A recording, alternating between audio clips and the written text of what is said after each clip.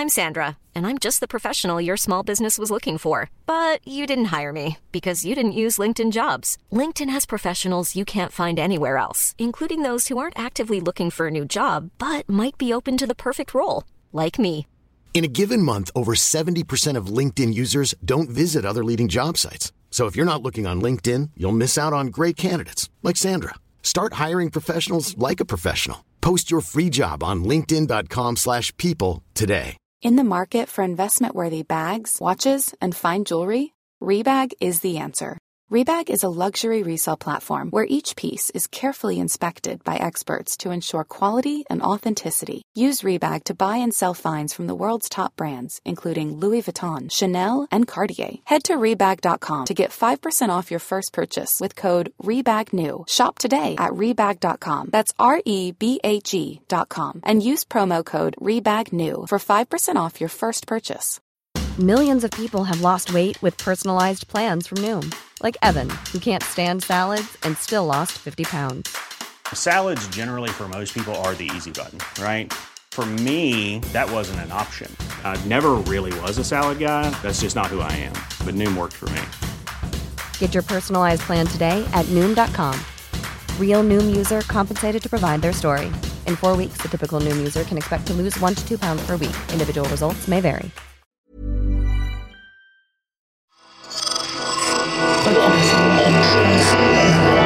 Esse podcast é apresentado por b9.com.br.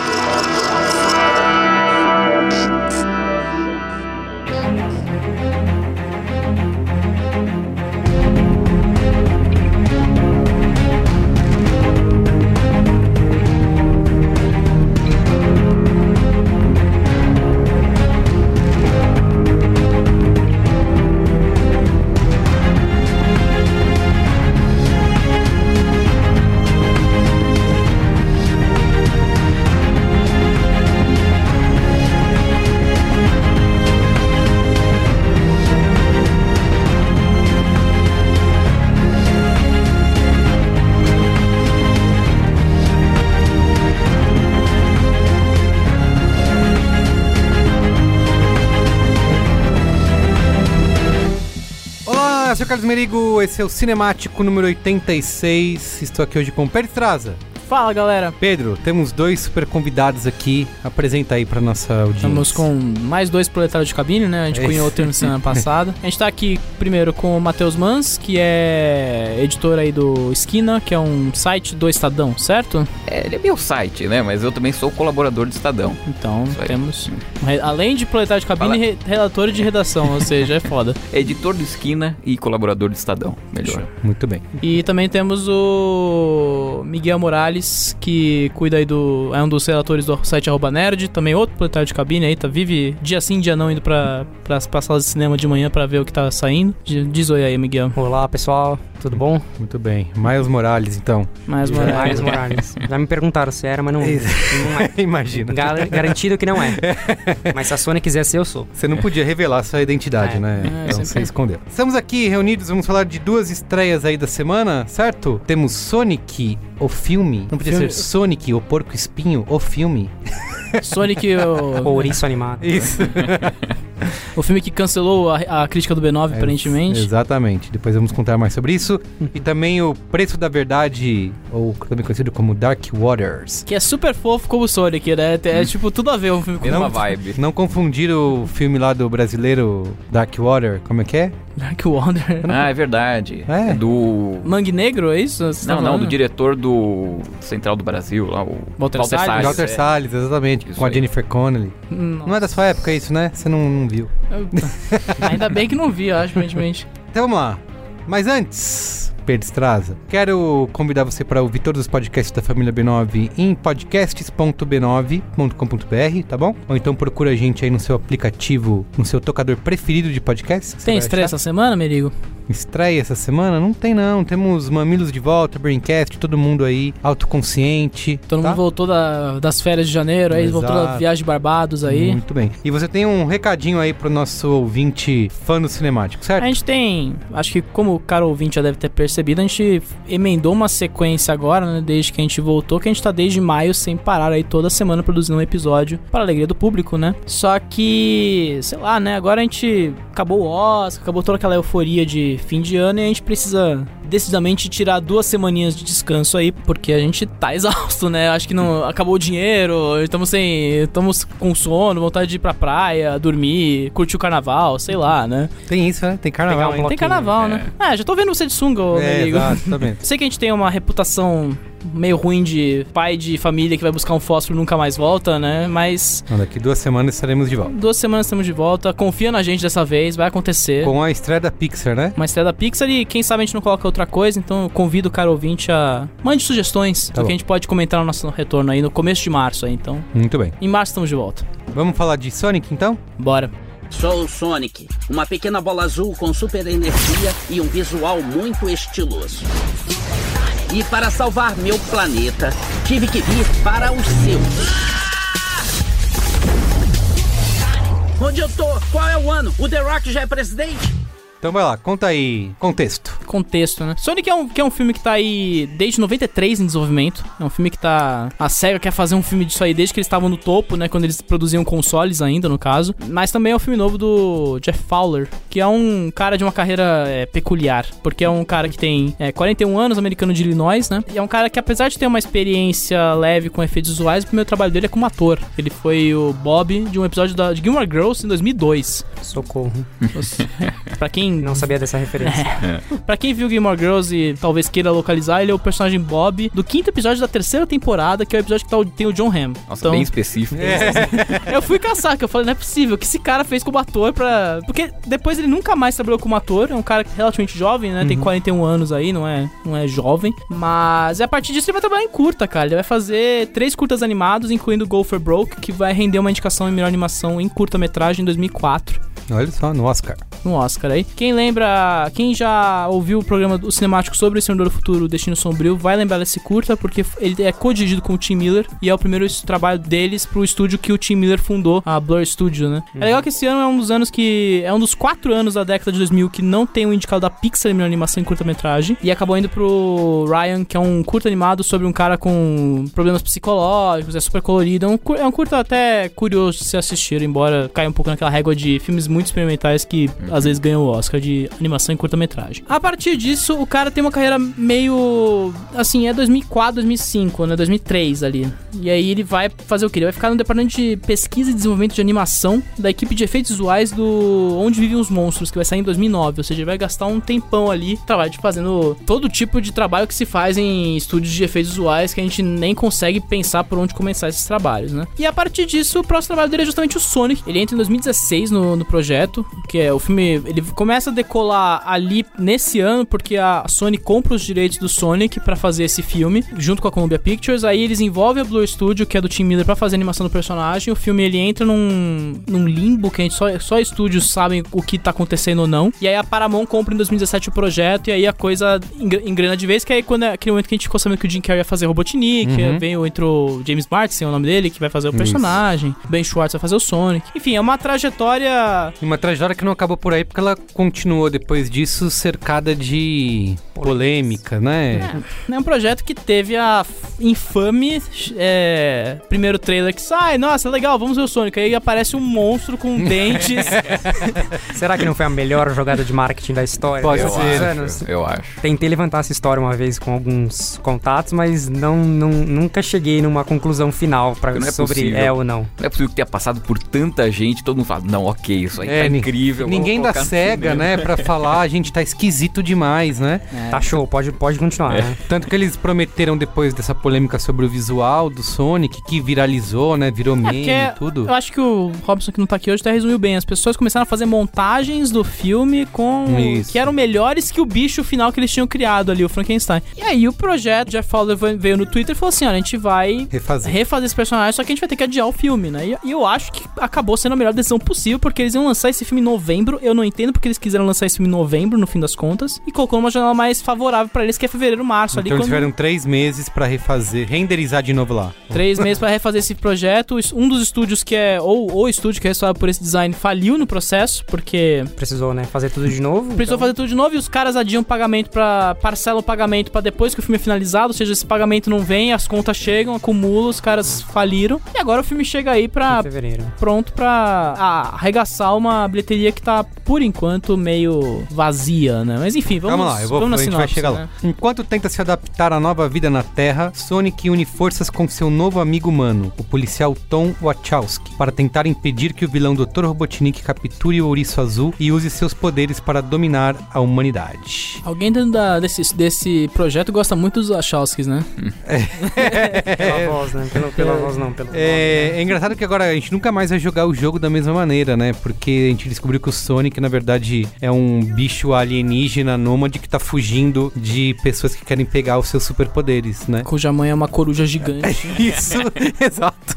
Coisa que quando você jogava simplesmente não existia. E é literalmente a definição de uma mãe coruja. É isso mesmo. Muito bem, a repercussão do filme tá a seguinte, ó, no Letterboxd tá com 2.9 de nota média, no Rotten Tomatoes 63% da crítica aprova e 95% do público. Esse dado é importantíssimo pra entender o racha que tá acontecendo com esse filme no momento. No Metacritic, 46 de 100. E a média de usuários do Metacritic tá 8,5, considerando 500 reviews de usuários, ou seja, de novo, rolou um racha interessante, porque a gente viu, o embargo ficou, eu acho que quem foi na cabine aqui, os dois aqui foram na cabine, o Matheus e o Miguel, eles falaram que o embargo caía na virada pra quinta-feira, às 3 da madrugada. Caramba. Porque era 10 horas lá em Los Angeles, então contava o horário aqui, era 3 horas da manhã no dia da estreia, ou seja, o filme estreava já com o embargo já caído, então, tipo, você não precisava meio que se preocupar em fazer a crítica, sendo que o embargo caía no dia da estreia, então, tipo...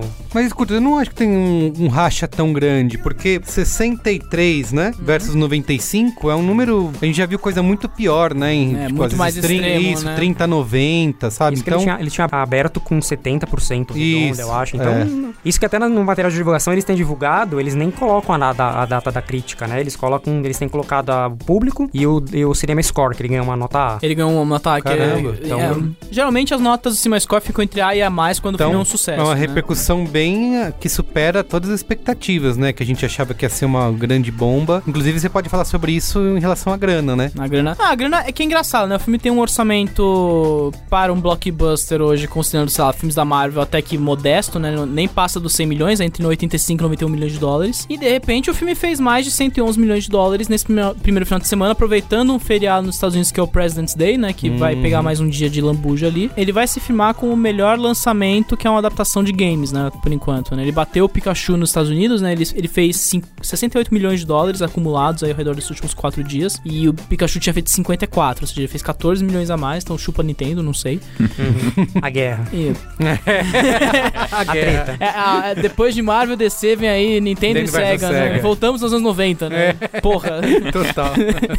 E pra Paramount isso é ótimo, né? Porque eles estavam numa sequência dos infernos, né? O Projeto Gemini foi muito mal na bilheteria, não fez nem a pau os 200 milhões que ele custou. E o Exterminador do Futuro, a gente nem precisa falar que o filme passou mudo na bilheteria e custou todo aquele dinheirão e todo aquele estresse do Tim Miller contra o James Cameron, né? Esperto foi a filial brasileira que nem pegou o projeto aqui e deixou pra Fox, né? A distribuição internacional foi pra Fox, né? Enfim, mais um caso da Disney largando as coisas na mão da Fox e falando, agora a gente vai não precisa investir nesses filmes, né? De qualquer forma, no Brasil o filme ele liderou a bilheteria com 11,6 milhões de reais acumulados nesse primeiro final de semana, mas a melhor notícia da semana é que Parasita pulou da 8ª para a 3ª posição na bilheteria, fez 3,3 milhões de reais, ou seja, depois de uma expansão agressiva de salas, né, ele tava, acho que não tava nem chegando a 100 salas, foi pra 500 salas. Caramba, graças ao Oscar, e ficou atrás apenas do Sonic e o Aves de Rapina, que manteve uma constante, fez 5,5 milhões de reais, né, então... A vitória no Oscar aí... Emplacando Parasita, provando que dá certo, né? Dá um boost. E eu acho que eu tava vendo em um site que faz compilado de bilheteria, parece que o Brasil foi o 4º país que mais viu o Sonic, acho que ficou atrás de Inglaterra e México. No México ele fez o dobro do dinheiro que ele fez aqui, mas também ainda assim, muita grana. Eu achei que Aves de Rapina ia bater o Sonic. Eu consegui segurar ali, mas... Eu esqueci de olhar os dados do Aves de Rapina lá nos Estados Unidos, né? Porque rolou toda aquela polêmica do título, mudança de nome, né? Então, esqueci completamente de olhar isso, né? Mas bom, muito grande pergunta, eu gostaria de até perguntar pra mesa, Sonic tem nostalgia aqui no Brasil? As pessoas têm um carinho pelo Sonic que os Estados Unidos têm pelo personagem? Olha, posso falar, não sei de nostalgia, mas como o Sonic tem, além da imagem, assim como tem o Mario, né? É um ícone pop que você encontra, né? Por aí em vários produtos, né? Tem desenhos, né? Do Sonic que estão disponíveis na Netflix e tudo mais. Então isso acaba pegando um público infantil que não necessariamente jogou ou conhece muito bem o personagem, porque você vê uma criançada interessada no filme, né? Querendo ver, assim. Então acho que isso colabora bastante, né? Pra não só quem jogou e tem essa nostalgia dos videogames, né? Que acho que tem um público grande, mas também pega essa criançada que chegou agora e nem sabe do que é. É que nem Pokémon, né? Que nem o Pikachu. É outra coisa, um produto dos anos 90, que também, se você fosse pensar, seria algo que seria só pros adultos nostálgicos, mas também pega uma criançada enorme que hoje tá colecionando carta e vendo desenho, a série na Netflix, sabe? Acho que isso ajuda bastante a atrair um público infantil. E até mesmo trazer as pessoas, né? Porque nas 2 sessões que eu tava, tinha muita gente muito, assim, vibrando com as coisas e vibrando com o personagem, de ter a oportunidade de ver um filme sobre o Sonic. Então acho que é meio que, hoje em dia todo mundo acaba tendo seu próprio filme, então o Sonic também acaba meio que entrando nessa baiada. Eu fui antes, eu quero ver a opinião de todo mundo, obviamente, mas primeiro eu pedi aqui a opinião do Benjamin. Opiniões embasadas. Que é meu filho de 7 anos, a gente foi no cinema, e ele se divertiu loucamente, deu muita risada. Eu sou o Benjamin, vai lá o Almerico. Benjamin, o que você achou do filme Sonic? Foi demais, quem não gostaria, afinal? Eu gostei daquela parte que ele vê tudo em câmera lenta.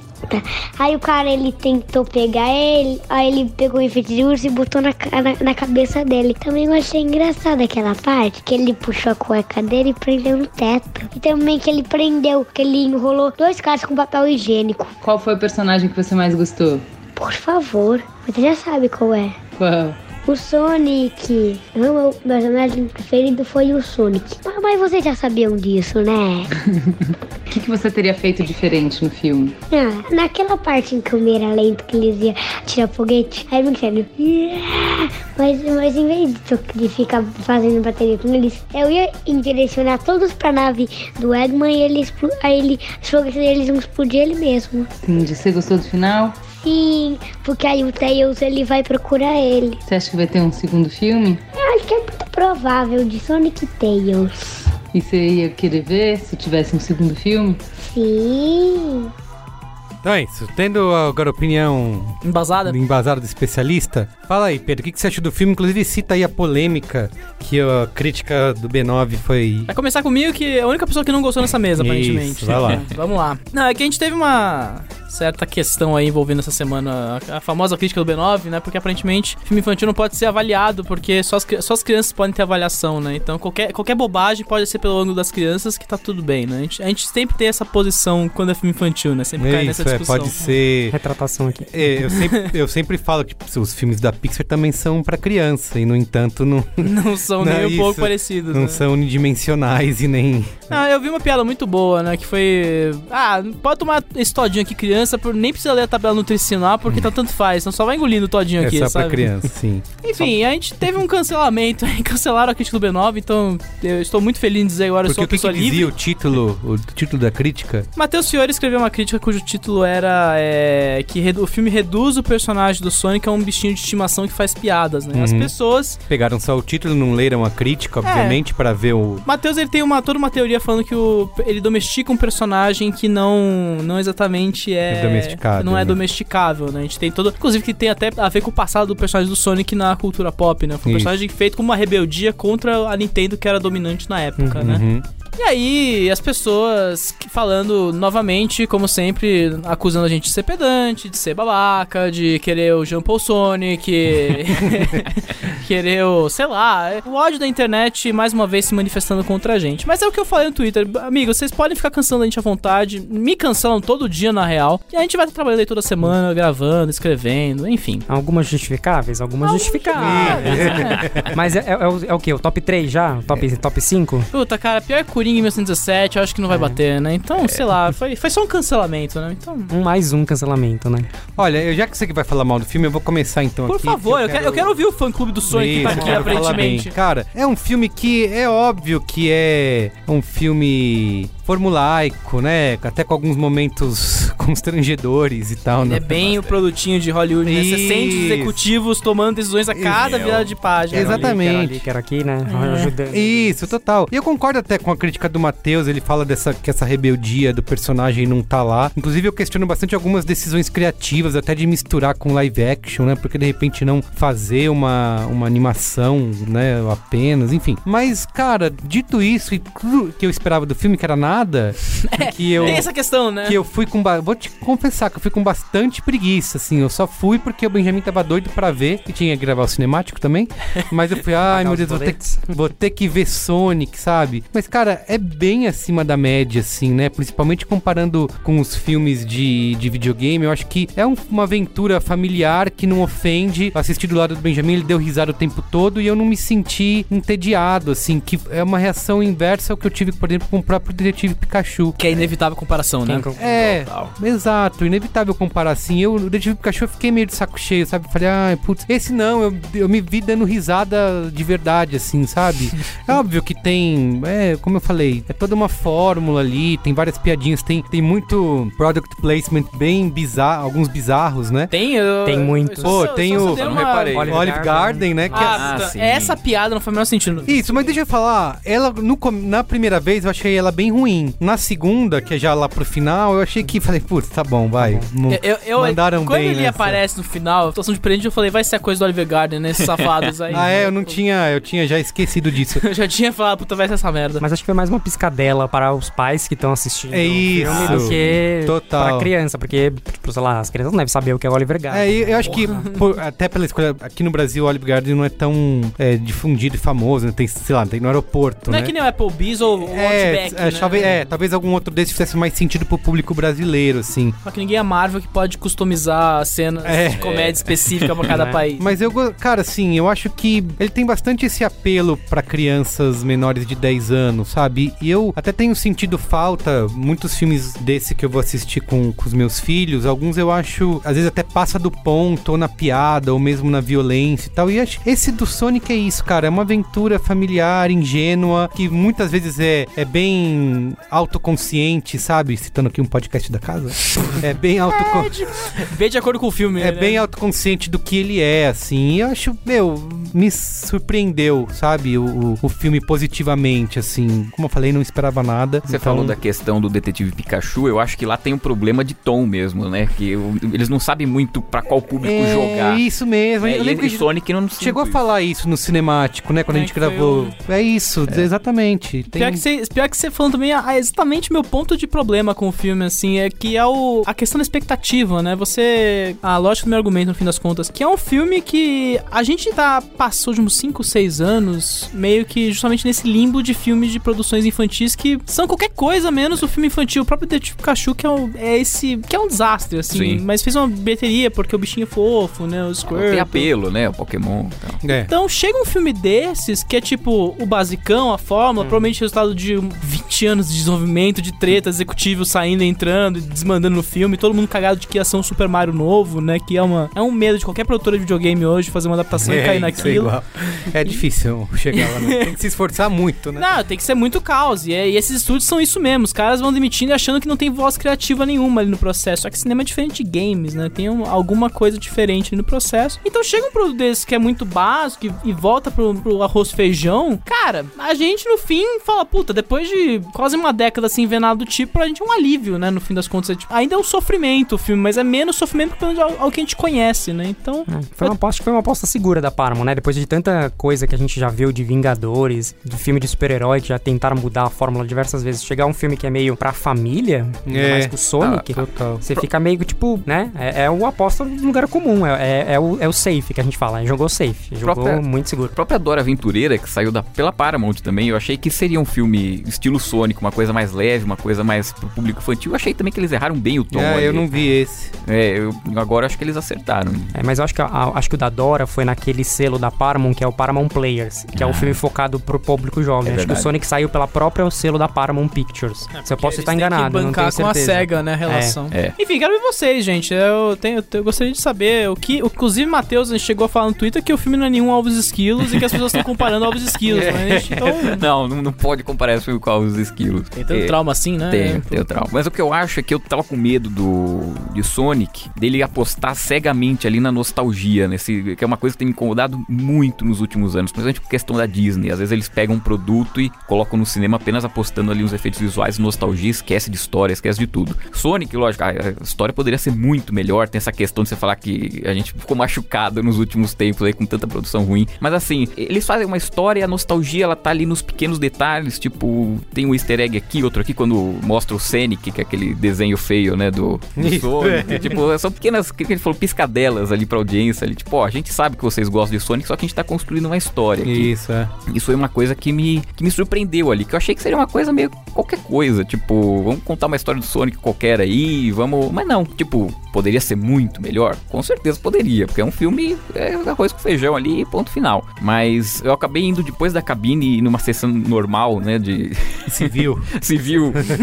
O domingo, foi o domingo à tarde dublada, cheio de criança, não sei o que. E assim, foi melhor do que a minha experiência na cabine, porque as crianças interagiam. Mas sempre é melhor que na cabine, né, cara? Tinha uma criança na minha frente que toda hora que o Sonic tinha um problema, ele ficava lá meio morto e tal, ele virava pro pai e falava, olha, não vai morrer não, viu, porque ele é imortal. Tem muito. Ele tava realmente preocupado com o Sonic. Então eu senti isso. Eu entrei no filme, eu entrei no personagem, eu gostei, me diverti com o Jim Carrey meio bizarro ali. Total, cara. E relembrando, né, os primeiros papéis dele, né? Não sei se ele tava realmente à vontade, a fim de fazer aquilo, ou se tava só fazendo pra pagar boleto. Mas, assim, é isso. Ele tava solto do jeito que ele era nos filmes iniciais, né? Assim, parece que ele veio de 1993, quando o filme começou a ser feito. Ficou preso com a bonita, né? Aí fizeram o surrogate dele. Mas ele tá divertido. Assim, as crianças ontem na sessão que eu tava não entendiam muito algumas coisas que ele fazia ali, né? Tem uma hora que ele fala de conservar o corpo do Sonic, enfim, mas tipo... Mas você não acha que no geral o humor funcionou, assim? Eu acho que funcionou tanto pra criança quanto pra adulto, né? Porque geralmente você dá um sorrisinho amarelo, mas esse eu dei risada de verdade de algumas piadas. Os pais ontem na sessão riam muito também, interagiam com os filhos, não ficava meio naquela no celular, né? Que saco, acaba logo. Nem o celular ontem. Então, olha aí. Isso é bom, olha. Começar, é um novo indicativo, né? Isso, celulares pais no celular. Que merda, né? Chegamos nesse ponto. Não, porque assim, e tem essa. Se eu vou no cinema assistir um filme adulto, se alguém saca o celular, já começa aquele burburinho, alguém taca pipoca e manda desligar. Bom, pior que no Cincest já rolou porrada por causa de celular, acho que não fica. Então. Isso. Em filme infantil, que seus pais levam as crianças, a galera meio que já perdoa, porque tem as crianças gritando, fazendo barulho e tal, e os pais estão lá, não quero ver esse filme, fica lá no celular, então ninguém fala nada. E é verdade, no Sonic, na minha sessão também, não tinha ninguém. Lembrando também, é um filme muito curto, né? Quando você acha que vai ter mas vai ter algum desenvolvimento na história, e você fala, já acabou. Eu acho bom, né? Isso. 1h40, Isso foi muito bom. Paradinho, não tem enrolação, né? Depois de um ano de filmes de 3 a 4 horas de duração, maluco, isso é um alívio. Eu falei pro pessoal, pros amigos meus, que pra mim o Sonic é o Aladdin desse ano, que é um filme que você tava esperando zero, achava que ia ser uma puta bomba, e no final você saiu, não vai fazer 1 bilhão, mas você saiu feliz, assim, você sai divertido e dando risada. Eu vi também 2 sessões, eu vi a sessão na cabine legendada e uma sessão dublada. E aí, essa diferença? A diferença é bem gritante, pelo menos pra mim. Eu senti que ele ficou mais infantil dublado. Acho que eles tiveram uma preocupação em fazer, talvez adaptar as piadas, obviamente o Oliver Garden é o Oliver Garden, mas eu senti que eles meio que ficou mais leve o filme, ficou mais, sei lá... Menos pretencioso. Assim, o que o Matheus falou falou das piadas do Jim Carrey, algumas piadas no dublado eu não cheguei a fazer algumas associações que eu fiz com a versão legendada. Eles perdem bastante. A voz do Jim Carrey é estridente? É estridente. Ela é bem... Assim, o do legendado eu prefiro com certeza, mas as piadas realmente elas meio que soam um pouco, não corridas, mas assim, o foco talvez não seja a piada, é o trejeito do Jim Carrey, é mais a parte visual do que o que ele tá falando. Sim. Até o Ben Schwartz dublando o Sonic tem uma piada envolvendo Velozes e Furiosos que eu achei divertida, e na dublagem perde isso. Ele que ele é uma família, não é? Ele faz uma voz meio diferente, uma coisa meio Van Diesel e tal. Mas na dublagem não tem voz diferente. Ele fica no mesmo tom. Você só tem que sacar só entende quem saca a família, exatamente. Né? Entendi. Mas é isso, eu achei também as crianças estavam super se divertindo na sessão que eu tava, e pra mim também compensou muito mais, eu saí muito mais leve do filme por causa das crianças, porque chegou uma hora que você vai dando risada com a criança rindo daquilo, fazendo comentário. Eu acho que o filme acaba meio que cresceu um pouco mais pra mim dublado do que legendado. Porque legendado você fica lá na cabine e tem que tentar manter aquela compostura, né? Não dar não passar vergonha na frente do assessor. Não que as pessoas às vezes não façam isso. Não que não rolou isso na cabine, não que não tenha rolado na cabine do Sonic, mas rolou. É aquela coisa que você fica meio mais, tá lá meio profissionalmente, você dá uma segurada, né? Mas aí, Miguel, o que você achou? É isso, pra mim é um filme divertidíssimo, eu tô a mesma coisa que o Merigo, eu fui com uma expectativa bem baixa, porque eu tava com medo, depois do primeiro trailer. Exato, porque o primeiro trailer, quando eu vi, falei, puta, meu, que bosta. Toca meio que um rap, Gangster Paradise. Era uma salada, né? E ainda tem o próprio Sonic, que tá uma aberração, aí você fala, eles cagaram na história, cagaram no personagem principal, vai ser um puta fiasco, né? Desculpa, não sei se pode falar palavrão. Olha o que você tá falando, brother, né? Mas assim, pra mim, eu entendo porque que eles jogaram pra novembro, porque eles iam lançar o filme em novembro. Com o filme que tem hoje, acho que eu acho que ele ficaria muito eclipsado pelo Frozen ainda. Cara, Mas era uma época boa pra lançar esse filme. Novembro? Thanksgiving, né? Nossa, lá nos Estados Unidos. É meio que... Eu acho que ele se aproveitou, eles fizeram a melhor decisão possível, jogar pra março, que não tem nada, a Rapina dando errado, assim, pegaram um É que eles pegaram o final de Oscar, e aí, tipo, agora vai sair Pixar daqui 2 semanas. Eles não tem um intervalo de 2 semanas pra fazer nada, e pegam uma rebarba que a Aves de Rapina deixou um vácuo ali de poder ali, não rendeu o que deveria. E fora também que o próprio aqui no Brasil, o próprio Carnaval, a galera que não obviamente isso são filmes bem diferentes, né? Porque Aves de Rapina não dá uma criança passar nem perto do... E é isso, outro que eu já te contei, que o Benjamin vê propaganda e a Nina vê propaganda na rua do Aves de Rapina, quero ver, não sei o que. Eu falei, espera você ter 16 anos. Vai demorar muito 14, ainda. 14, vai, pelo amor de Deus. 14? 14. Não é 16 a classificação? Eu acho que é 16. Mas com 14 já pode, né? Já tem uma flexibilidade. Já pode ir com o pai, né? Isso, mas o Sonic pega isso aí, filme infantil, né? E os pais vão levar as crianças e não vão, obviamente... Então, Aves de Roupinha, não acho que não Quem for assistir também já foi, né? Então meio que... Então ele tá vazio, cara. Agora ele vai arrecadar uma grana violenta que nem o Pikachu ano passado. Mas quais suas críticas? Você não gostou? Só o tom, é isso?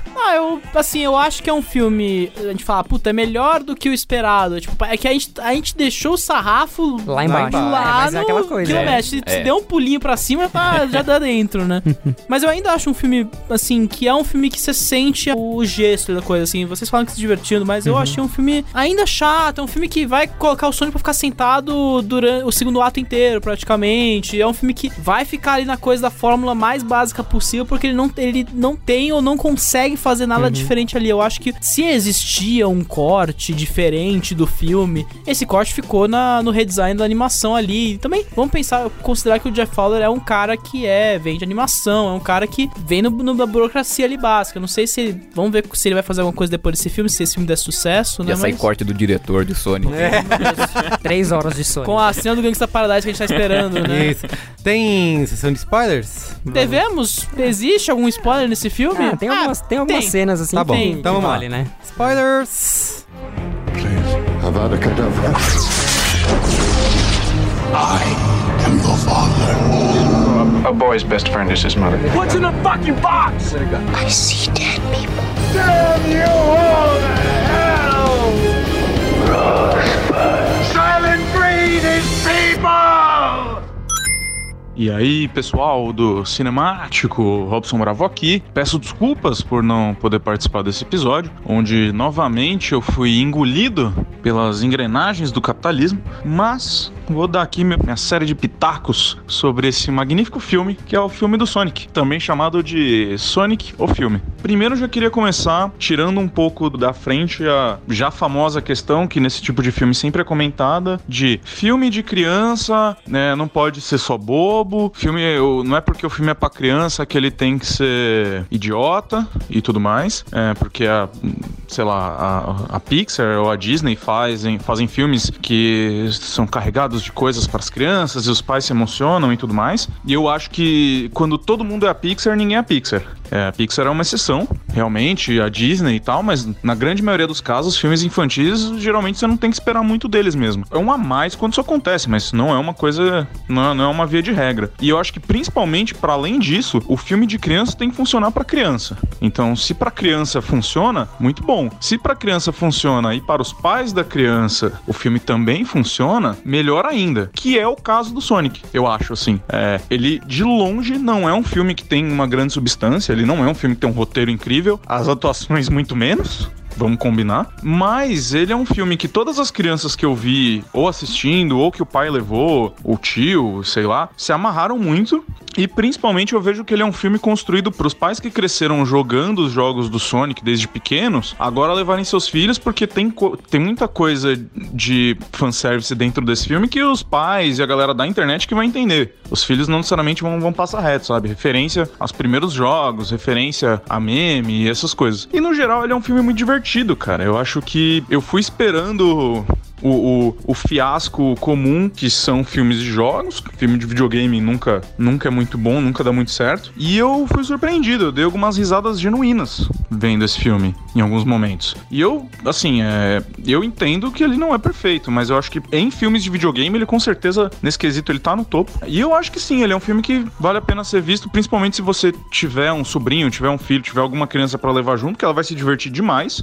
Se você for um adulto que jogou jogos do Sonic ou conhece alguma coisa, você também vai se divertir. Tem coisa que a gente releva. Pra mim, o Jim Carrey nesse filme, ele tá cartunesco, ele até foge um pouco ele tá mais cartunesco que o próprio Sonic, que é até estranho. Eu acho que foge um pouco, porque sempre que ele aparece, você vê que ele tá querendo ser excêntrico e acima de tudo. Pro personagem até ok, mas sei lá. Mas no geral, eu acho ele um filme muito divertido. Quem não gosta desse filme é nintendista e tá errado. Porque, o filme do Sonic é muito legal. Já aguardando 2 aí, porque coisas vão acontecer. E vai ter um segundo filme, certeza. Bateu venda, eu vi que foi o filme de game que mais deu certo até agora, alguma coisa assim. E muito bom. Parabéns, SEGA. Jogos SEGA gostosos demais. E minha nota pra esse filme, eu vou dar um honesto 3,5 estrelas. Ele não é, obviamente, perfeito. Ele tá longe de ser um filme cabeça. Ele não é pra ser um filme cabeça. Ele é um filme divertido, ele é um filme pipoca. E um 3,5 tá muito, muito justo ali dentro. Ainda vi de que os caras tiveram todo aquele trabalho de remodelar o boneco, né? Fechou o estúdio e tudo mais. Vale aí um 3,5, recomendado pra ir ver. É isso aí, galera. Beijos, até mais. Acho que a cena que ele vê, que ele tá lá... É que assim, pra mim o Sonic é uma criança imperativa, né? Sim. Que tá lá, que você tem que domar. Aquela cena que eles chegam no... Que eles estão fugindo da polícia depois que o Dr. Robotnik chega lá pra prender ele. Eles vão pra eles estão viajando, aí eles param e o James Marsden, lá o personagem Tom, vai no mercado e ele fica no carro. Aí ele olha pro lado, tem a rave dos motoqueiros. Aquela cena foi assim, vamos fazer porque a gente pode fazer essa cena, né? Que tipo, aí eles estão lá dançando, ninguém em nenhum momento para e fala, o bicho é azul. A garçonete fala, mas você não é uma criança? Uma máscara. Uma máscara. Aí claramente ele tá sentado e ele tá pintado, ele é azul, né? Porque é o bicho. E meio que foge um pouquinho assim da realidade, aí depois eles começam meio que a dançar no meio do salão. Aquela cena foi feita assim, vamos fazer essa cena porque a gente pode, porque a gente tem dinheiro pra bancar o CGI. Eles também vão repetir o slow motion do Mercúrio, do X-Men, que é a mesma dinâmica, né? Então, ele aposta no seguro, constantemente, né? E ele faz isso 2 vezes no filme, né? Tem outro momento que ele faz... Que é quando eles derrubam os caras e aí... Que explorar a hipervelocidade dificuldade No cinema é difícil. Exato. Todo o Mercúrio passou por isso. Flash não seria o Sonic que não... Flash vai passar por isso também? Não, no passou? próprio no Liga da Justiça tem cena de câmera lenta também. Vamos deixar o Justiça no baú, gente. Para de tirar esse jeito de explorar. Senão você não vê. Né? Senão passa... Já era, acabou. Mas também eu falei que eles fizeram por fazer, porque realmente colocaram uma musiquinha bacana, né? Colocaram uma trilha mais animadinha e fizeram a piada do... uma série de gags, né? Que vão se... A cueca aparecendo. O filme infantil é levado ali na máxima essência, eu critiquei isso do Aves de Rapina na semana passada, dizendo que é uma série de gags que não se encaixam. Eu acho que o Sonic é mais eficiente em conseguir fazer isso. Também de criar uma série de piadinhas, mas no fim das contas tem uma coesão ali, sabe? Que Porque é o produto de estúdio, né? Eu acho que os caras estão garantindo que aquilo ali funcione pelo menos coerentemente. Outra coisa que eu acho que o filme também se beneficia às vezes tenta cair nisso, mas rapidamente eles fogem. É quando vai ter um pouquinho de um tom mais emocional, sabe? Emotivo. Eles não ficam muito... E eu fiquei... Que é a história do Sonic, né? Eu sou a criança. O imigrante, né? Sozinho, eles deram um drama de imigrante pro Sonic. Abandonado. Pior que é verdade. Na hora que tem essas partes, fala, putz, vai cair, né? Melodrama. E eles tem só um pouquinho, né? Só pra porque não faz sentido você matar uma cruz gigante que você foi descoberto 1 minuto atrás, sabe? Não tem nenhum impacto emocional. Por exemplo, o uso dos anéis. Eu acho inteligente a maneira como eles aplicaram uma coisa que é vital no videogame, né? Que é você ficar colecionando o anel. E no filme ele tem um outro propósito, Não, eles fizeram... Você vê que eles encaixam todas as referências ao Sonic de maneira orgânica dentro da narrativa. Eu gosto das possibilidades que os anéis permitem no futuro aí, de poder utilizar isso pra às vezes... Isso. Aquela área dos cogumelos é uma referência ao Mario? Ou... Era uma referência ao Mario. Né? Porque eu falei, não me lembro de ter uma fase de cogumelo no Sonic. Uma piscadelinha, como eu falei, uma piscadela. Essa daí foi basicamente uns 2 olhos. Cogumelândia, que é um lugar... E, cara, uma coisa que eu achei super legal é o Robotnik. Por que chamam de Eggman ou de Robotnik? Por que não tem... que eu acho que é a questão do Sega of Japan e Sega of America. Eu acho que era Eggman no Japão e aqui Robotnik nos Estados Unidos. Eu sempre chamei de Robotnik. É bom lembrar, eu acho que é importante você tocou nesse assunto. O Sonic tem uma história dos anos 90 de tentar derrubar a Nintendo, que na época era a supra-sumo da indústria, né? Ela controlava todas as partes da indústria, ela fazia meio que não é cartel, né? Fazia vertical, né? Ele verticalizava o processo inteiro e a Sega ajudou a derrubar essa fronteira pra oferecer o que a gente tem hoje da Microsoft e da Sony, todo esse mercado um pouco mais... É a guerra dos consoles. A guerra dos consoles, né? O que eu achei legal que passou o Jim Carrey com aquela cara, com aquela aparência o tempo todo, e no final ele finalmente vira o... Mais um filme que coloca o fim do filme no trailer, né? Que já teve isso com Venom, já teve isso com... Tava no trailer isso, Tava no final do trailer. A última cena do trailer. Do primeiro. Não lembro. Mas acho que na verdade a Paramount só colocou porque o visual tinha vazado. Eu acho, na época. Sim, porque ele vazou e aí meio que a galera ficou, mas vai ser esse mesmo? Porque a grande questão é porque o Robotnik nos jogos ele sempre foi gordinho, né? E do Sonic aqui ele tá mais magro que eu. Ele tá mais estilizeiro, né? Então, o Jim Carrey, né? No fim. Mas tem uma coisa também que eu até queria comentar, é uma polêmica, não sei se vocês repararam nisso, mas vocês sentiram alguma tensão com o Dr. Robotnik, com o capanga dele, o Dr. Stone? O Rocha. Eu achei. Porque eu lembrei muito do Vitor Zaz com o Máscara Negra. Não na mesma intensidade, mas na mesma tentativa. Você acha que ela é uma insinuação, então? Não uma insinuação, mas uma piscadelinha, assim, uma coisa tipo, olha ali, eles podiam ser, se o cara não fosse tão louco, eles podiam ser alguém, um par. Não sei se rolou também alguma coisa. A desnificação da sociedade, né? A próprio queerbait, né, que a gente fala. Mas não sei, eu senti meio que, não uma tensão, mas podia ser um caminho que eles talvez seguissem se não fosse tão familiar, assim, o filme. Seria pelo menos correto em relação ao que o Jim Carrey tá fazendo nas press junkets agora, né? Que ele tá sendo acusado de ter dado em cima de jornalista. Mas assim, eu vi o vídeo... no Brasil, né? Isso, inclusive, não foi? Não, foi gringo. Ele nem veio pro Brasil, eu não entendi como sendo algo agressivo eu também não senti. Pra cima dela. Mas rolou isso, tá rolando esse papo, então. Tá rolando. É que ela falou qual sua lista de coisas que você quer fazer e tal, e aí ele falou assim, eu quero ser o seu perfil. Não, essa história, eu tô achando que tava falando do filme, então de contexto sexual. Não, a gente já mudou pra fofoca. Mas pra mim, eu quero ainda só lembrar que a segunda melhor personagem desse filme é a cunhada da mulher do Jim Carrey. Ela é muito boa. Ela tenta cair no estereótipo da Black Younger Woman, mas ela meio que sai na tangente, assim. Até porque se segue isso firmemente, é um estereótipo meio problemático. Meio problemático, né? Mas só de talvez da esposa do personagem, que é a veterinária, talvez ser de uma outra, de ser a raça, tipo, trocada, que eles falam, né? Etnia é muito bom, muito, acho que vale muito a pena o estúdio ter talvez pensado nisso. Casal interracial. Casal interracial, É um sinal dos tempos importante, até porque eles falam de uma coisa meio não é subúrbio, cidadezinha, perdido no meio do longe da cidade, toda aquela vida comum, né? Então isso é interessante, isso é legal até de ressaltar. É um filme que tenta, pelo menos, não perder lá no passado, né? Então... Muito bem. E assim como o Benjamin já deu spoiler lá no começo, vai ter o 2 com Sonic Tails. Não, agora vai ter com certeza, né? Com o dinheiro que fez, né? Porra. Tá Mas será que o Jim Carrey volta? Quem faz a voz do Tails? Alguém sabe? Não sei. Eu sei que o Manolo alguma coisa fez a versão nacional. Ele tava na pré-estreia, que a gente foi cobrir. Ele tava lá todo. Mas imagina o Tails da versão monstro do Frankenstein, né? Que aí o 3 é Sonic e Knuckles. Bom, vamos da menina de rosa mesmo? Eu lembro disso, a amiga pra não ser só o jogo de macho, né?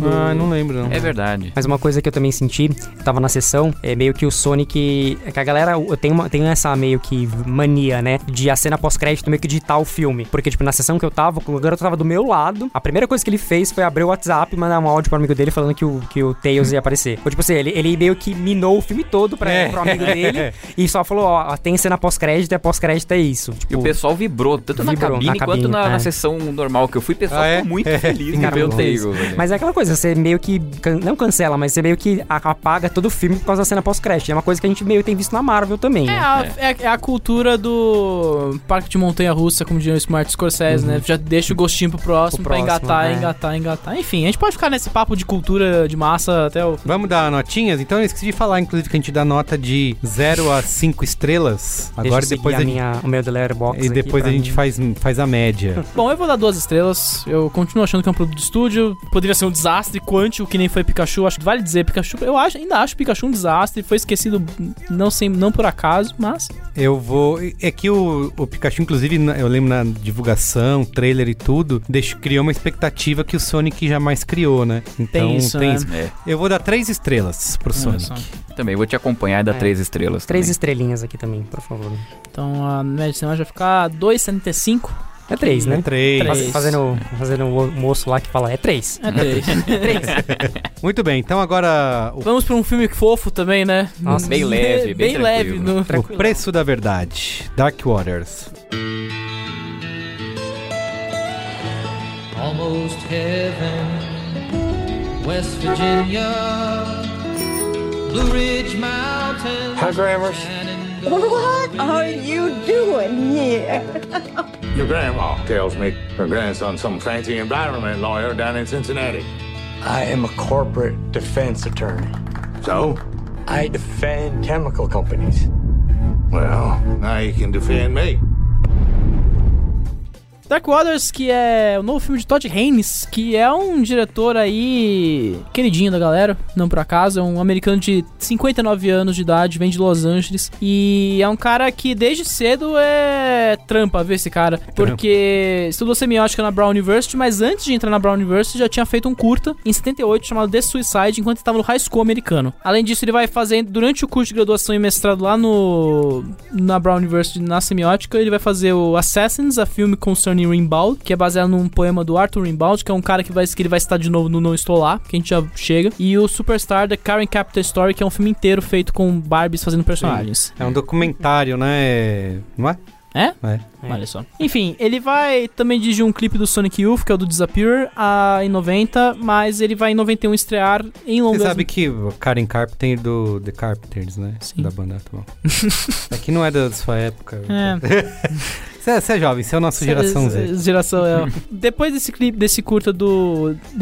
do Sonic Youth, o Disappear, ele vai lançar em 91 o Veneno, que é um filme que acaba sendo marco fundamental para o novo cinema queer americano. Que é bom lembrar, né? Anos 80, 90 ali, qual o estado dos Estados Unidos em relação à AIDS, né? Que estava começando a disseminar. E foi a época que o James Bond, não por acaso, não transava, né? Porque existia esse risco, né? Toda a relação com o sexo mais libertino, liberal dos hippies é quebrada com a presença de uma doença que podia matar pessoas e que vai ser maconalmente ligada à população LGBT, porque são esses caras que disseminaram a doença, então vai ter uma criminalização dos gays pelo Estado, né? Então rola todo esse caô e vem o Todd Haynes como um desses diretores. Eu acho que o Gus Van Sant tá nessa, eu não quero confirmar, não vou botar minha mão no fogo por isso. Mas o Veneno é um filme importante pra esse surgimento de um cinema que é dedicado a falar de temas LGBT no cinema americano. É um filme que obviamente vai causar, porque ele é inspirado no livro do autor abertamente gay Jean Genet, visto pelas alas conservadoras com bastante backlash, cancelamento, não sei dizer. Os caras ficam putos, né? Porque é um filme altamente experimental e que vai tratar muito abertamente dessas questões, mas o filme ganhou o grande prêmio do júri de Sundance daquele ano. Então é um filme que vai se marcar entre as pessoas e dura até hoje, tem vários admiradores, assim como os próximos 2 filmes do cara, que é o Mal do Século, que vem em 95, e o Velvet Goldmine de 98, aí, que são filmes que vão estabelecer o Todd Haynes como autor do cinema americano, né? Então, o Mal do Século trata de relações diretas com HIV, e o Velvet Goldmine vai falar do glam rock. Ele queria fazer um filme sobre David Bowie, o David Bowie proibiu. E aí ele meio que teve que fazer uma homenagem direta, colocando o Jonathan Rhys-Meyers pra fazer o Iggy Pop indiretamente. O Evan McGregor vai fazer o David Bowie, entre aspas. David Bowie, né? David Bowie. Zig Stardust, Zig Stardust. Bowie é só a primeira vez que eu escuto. Bowie. Inclusive, o Velvet Goldmine é um filme bem legal. Rende a primeira indicação ao Oscar pro Todd Haynes, né? Ele vai... E é a primeira vez que ele vai ser selecionado pra Cannes. O filme vai ser indicado a melhor figurino no Oscar, mas vai perder pra um filme que a Sandy Powell, que era responsável pelos figurinos, já tava fazendo também, que era o Shakespeare Apaixonado. Bom lembrar, esse é o ano que o Weinstein instaura a escrotidão na campanha dos Weinstein no Oscar. A ditadura Weinstein. A ditadura Weinstein, né? A merda da ditadura do Weinstein. Enfim, o cara se estabelece, ele vai lançar em 2002 um filminho chamado Longe do Paraíso, que é um outro... E aí eu acho que esse é o primeiro topo do cara na carreira, porque esse filme é muito amado pelas pessoas, é o primeiro filme que estoura. A Julianne Moore vira uma super atriz, acho que por causa desse filme mesmo. E aí, cara, ele vai ser indicado o filme vai ser indicado a 4 Oscars, incluindo atriz, roteiro, fotografia e trilha sonora. E a trilha sonora é a última do Elmer Bernstein, que é um puta compositor de trilhas sonoras nos Estados Unidos e que vai morrer 2 anos depois desse filme. Perde todos os Oscars, como é uma tendência em toda na carreira do Todd Haynes. Mas marca as pessoas, é um filme que vai falar... A trama do filme é sobre uma mulher que descobre que o marido que ela tem há anos é gay, e ela vai se envolver com um jardineiro que é negro, então pra uma época que era, 2002, pós 11 de setembro, todas aquelas tensões... Tem mais tensões raciais de sempre nos Estados Unidos, é um puta filme... Enfim, ele vai voltar em 2007 com o Não Estou Lá, que é a cinebiografia do Bob Dylan, que... marca a época porque é o filme das 7 versões do Bob Dylan para contar uma cinebiografia do Bob Dylan, né? Então, incluindo a Cate Blanchett, que foi indicada ao Oscar pelo papel. E ele vai fazer o Mildred Pierce logo em seguida, que vai render a série da HBO, que né? é a série da HBO. Que é muito boa, inclusive. Uma mini-série. Pelo amor de Deus, gente. Me interrompe quando puder aí. Senão eu embalo aqui na loucura. Vamos falar do que interessa. Vamos falar do que interessa, de Carol? Exatamente. Tô só esperando chegar. Só tava esperando o momento. Isso, chegar nesse momento. Que é onde eu vou me apaixonar perdidamente pelo filme do cinema do Todd Haynes. Que puta, que filmaço, né, cara? O filme vai chegar em Cannes, não leva a palma porque e aí, ouçam minha palavra, é por causa da porra do Xavier Dolan, que não queria dar esse prêmio de jeito nenhum pros caras. É bom lembrar que é o júri mais tenso de Cannes nos últimos anos. O Guilherme Del Toro e o Xavier Dolan saíram no soco. Qual ganhou no final? O The Pan, do Audiard, que é um filminho de... Xavier Dolan odiadíssimo, né? Inclusive. Cara, foi aí que minha relação de ódio pelo Xavier Dolan, o Xavier Dolinho, começou, né? E aí... O Carol que foi um dos esnobados daquele ano, né? No Oscar. Chega a 6 Oscars, né? Foi o maior número de indicações pro cara, mas... Não levou nada. Não leva nada e não chega a melhor filme, porque preconceito da academia, não sei, né? É o ano do Spotlight, né? Inclusive. Não sei explicar. Mas é um filme muito queridinho da galera. Porra, eu acho que... Filme Twitter e... Eu acho que fundou o filme Twitter, esse filme, né? Acho que fundou o Tumblr. A era do Tumblr foi pro filme Twitter. Caralho, a época do Tumblr. Assim, eu nunca tive Tumblr, mas eu lembro dos posts que eu buscava imagem pro filme e eu via 30 mil GIFs do filme no... Tomar cuidado com as colegas, né? Eu só o que veio depois, tipo, o Wonderstruck, eu não vi ainda. Eu sei que ele tem uma recepção também bem dividida, né? É porque a partir daí o Todd Haynes entra numa fase mais experimental que inclui esse Dark Waters, que a gente já chega lá, mas o Wonderstruck, que é o Sem Fôlego, né? É um filme pra Amazon e é uma adaptação de um livro infantil. Olha só, a gente falando em filme infantil, olha a ponte sendo feita aqui. E, cara, eu lembro que eu saí gostando muito da sessão, assim, mas 2 horas depois eu tava tava tipo uma situação meio... Eu não lembro de nada do filme. Então... Eu também não... Você fica meio... É um filme super experimental, super loucura, que nem o Cabré, o autor é o mesmo, né, do livro. Isso, é. Na hora que eu tava entrando pra pesquisar quem que é porque o Brian Selznick também foi muito comentado na época do Hugo Cabré, adaptado pelo Scorsese, né? Que é o cara dos livros infantis interativos, porque é super imagens que vão navegando você pelo livro. E no filme, eu não vi o filme, tá? Mas eu sei que ele tenta meio que dar essa impressão, né? Não, ele é super... É porque a criança é surda na história, né? Ou é surda ou muda? É surda. É surda, né? E o filme é todo... A metade inicial do filme é toda sem som. O filme é uma doideira, o cara pirou loucamente, assim, ninguém acompanha esse filme, e aí você fica, assim, você termina o filme inundado de emoções, mas, tipo, 2 horas depois você fica meio... Você não lembra, né? Cara, por que você fez isso, sabe? Enfim. E o preço daí, agora vem o Preço da Verdade. O Preço da Verdade, que é um filme, é uma adaptação de um artigo da New York Times Magazine, que é o... The Lawyer Who Became Dupont's Worst Nightmare. Exatamente. Escrito em 2016 pelo Nathaniel Rich. O projeto, ele é de 2016, e aí em 2017 a Participant Media, que é um estúdio focado em criar filmes que impulsionam mudanças sociais. Então você vê Bela missão. Bela missão. Eles assumem o direito, e aí o Todd Haynes entra no projeto poucos meses depois com o roteiro já pronto. Então qual é a relação? É um projeto comissionado, não um projeto autoral. Isso explica muita coisa. Então...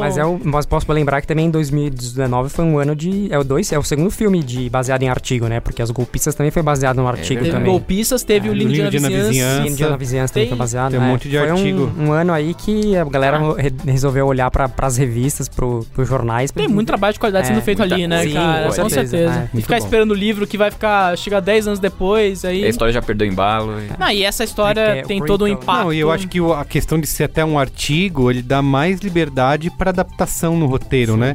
Porque você tem uma base no artigo que é mais curto, né? Pra história, do que um livro que você precisa ser fiel ali, né? Os personagens, né? Exatamente. Então eu acho que é um comprometido com a história acima de tudo, né? Tanto que ele pega artigos que foram feitos depois na New York Times Magazine sobre esse caso, e ainda pega um material que foi publicado no Intercept sobre o assunto, né? Porque o processo pegou fogo, né? E o bom também é que, como é baseado no artigo, meio que tem um certo embasamento, que se vier o processinho depois também, já tá lá com o artigo já publicado. Já tá com o jornalista fudido sempre, né? É pra você.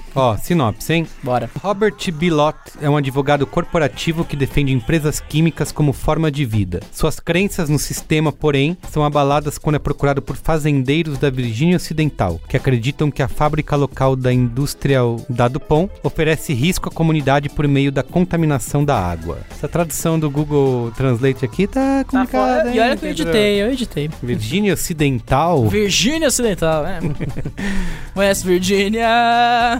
Tinha que ter, né? Muito bem. Repercussão do filme aqui, ó. No Letterboxd tá com uma média de 3.7. Rotten Tomatoes, 89% da crítica aprova versus 95% do público. No Metacritic, 73 de 100. Letterboxd tá alta a nota. Deu dinheiro? Complexo, né? Eu acho que esse filme não tem um orçamento divulgado, mas num papo que o Todd Haynes teve com o Gus Van Sant na época do lançamento do filme pro podcast do DJ, que eu convido a todos a ouvir depois de terminar esse episódio, ele comenta que o filme tem um orçamento entre 20 e 26 milhões de dólares, né? É um orçamento bastante alto. Não achei... Pros padrões é verdade, alto, padrão... né? Pros padrões do filme. É que eu tô pensando nos nomes do elenco já. Que é bastante gente, né? Hathaway, tem o Tim Robbins, que desapareceu porque ele assediou alguém, matou alguém, ameaçou alguém. Eu não sei o que aconteceu com o Tim Robbins. De alguém, né? Então. Mas o filme... Tim Robbins, que é um dos grandes financiadores dos filmes da Petra Costa, né? Olha. Não, porque deve ser isso, né? Ele vai... Tá fazendo outras coisas. Ele é produtor do Helena. Tem o Bill Pullman. Tem o Bill Pullman, verdade. O Bill Pullman que tava perdido aí também nas séries há 50 anos, né? Não, mas isso explica o Tim Robbins, porque é a mesma coisa do Richard Gere, no fim das contas, né? Que ele também tem uma posição política muito distinta, e isso faz a indústria com maus olhos, né? Bom lembrar, em Hollywood uma indústria conservadora, né? Sim, a questão é que esse filme não passou discreto como a gente viu na temporada do Oscar, né? Ele fez 11 milhões de dólares na desempenho total de bilheteria, tendo estreado em novembro, ou seja, já encerrou a performance, já tá chegando no home video nesse começo de março aí, né? Agora que ele tá saindo pra outros territórios, ele acumulou mais 2 milhões de dólares aí. Mas, por exemplo, no Brasil, ele nem sequer entrou no top 10 numa semana que entrou Sonic, o Parasita. tarde também, né? Que agora essa época pós-Oscar é a época que jogam todos os filmes que não estavam... Não estavam, né? Mas acho que também o filme acho que também deve ter sido... Não sei se ele meio que fugiu também da temporada de festivais. É meio que... Acho que se você não faz o caminho padrão, né? Da indústria, você meio que também... É difícil você conseguir uma indicação tardia, né? A não ser que seja bancado pelo estúdio como 1917 foi, como um projeto que era um lançamento de fim de ano, né? Ainda mais estrear em novembro, né? Uma época estranha pra estrear um filme de... É difícil, porque é muito filme saindo em novembro, dezembro ali pra conseguir essa indicação. Pancadaria forte ali. Enfim, o que vocês acharam de O Preço da Verdade? Quem quer começar? Eu começo. Vamos. Eu não conhecia nada dessa história, eu sabia... Nunca mais vai mexer numa panela de Teflon, né? Engraçado, eu ia falar isso hoje, eu fiquei pensando, desde que eu assisti o filme já faz uma semana e meia, umas 2 semanas, toda vez que eu olho pra panela ali, pra frigideira, eu falo, olha, filhas da puta, os caras lá podiam estar me envenenando aqui, será que eu tô com a substância aqui no corpo? Aí dá aquela piração de 2 segundos, aí eu volto, faço o ovo foda-se, vai com ovo, vai com... Já tô entuscado dessa merda, né? Foda-se. Mas assim, eu vi na sessão, eu tava basicamente vazia, eu tava lá no porão da Paris Filmes, e tava vazia, tinha eu e mais 2 pessoas, assim, e eu senti um filme bem pesado, assim, em alguns momentos, mas ao mesmo tempo, como eu posso dizer, ele é ao mesmo tempo didático, ele te explica as coisas, mas ao mesmo tempo ele não te deixa, não é maçante, você não fica tipo... Não é o drama de tribunal básico, você não fica tipo, puta, mas agora o cara vai começar a falar umas coisas que eu nem sei do que é, e ele... Começa aquele juridiquês, né? Eu acho que ele meio que tem, obviamente, ele cria um suspensezinho pra quem, como eu, não conhecia a história de o que tá acontecendo, do que é a substância e... você não sabe no que vai dar, no fim das contas, né? E até mesmo a história, tipo, do próprio vizinho, né? Que é o cara que tem a fazenda lá. Vocês acham que o cara vai estar querendo só por dinheiro, ou só pra tentar ganhar, mas aí você acaba meio que vendo a repercussão, né? A família dele sofrendo, ele com câncer e tal, e meio que você fica tipo, porra, mas o negócio é verdade aí, tá? E é uma coisa que é como eles falam, estavam presente em todas as casas americanas e em todos os utensílios que a empresa acabou vendendo. É um filme bem alarmante, assim, eu dei uma pesquisada depois, meio que fiquei na pira do filme, assim, pesquisando coisas sobre mais coisas pós o filme, e foi uma coisa que me chocou bastante. Eu fiquei bem impressionado com o filme. Eu me impressiono muito fácil com as coisas. Talvez pra mim deve ter sido mais alarmante. Eu também gostei bastante. Uma coisa, primeiro que eu fui sem saber nada do filme. Às vezes eu gosto de ver o filme na cabine sem ler a sinopse, sem ver direito quem é o elenco, pra me surpreendendo aos poucos. Só sabia que era do Todd Haynes. E aí quando eu fui assistindo, eu achei ele meio sem a assinatura do Todd Haynes dos últimos anos. Eu achei um filme mais... o filme mais distante dos temas que o Todd Haynes trata. Eu achei curioso isso, porque não tem nenhum traço autoral, né? Assim, também... Mas ao mesmo tempo eu achei que é um filme de personalidade de algum jeito. Mesmo não tendo a assinatura dele ali, é um filme que traz os temas, ele bate nos temas, ele mostra esse mal-estar social de alguma forma, ele tem uma voz ativa no filme. Eu gostei muito disso. Eu também, que nem o Miguel, saí bem perturbado assim do filme. Querendo saber mais e etc. E também me impressionou bastante as atuações do filme. Eu achei o Mark Ruffalo bem consistente ali no que ele fez. Bem escapa bastante, né, do que ele faz. Então, que a gente tá acostumado a ver ele na Vingadores nos últimos tempos e tal, e me surpreendeu bem. E o Tim Robbins, que a gente tava falando aí, eu achei ele muito bem. Tem uma cena dele ali especificamente, ali, que ele tem um surto, fica puto e tal. Eu gostei muito, eu tava com saudades dele. O último filme foi Marjorie Prime, que acho que... sim. É verdade, cara!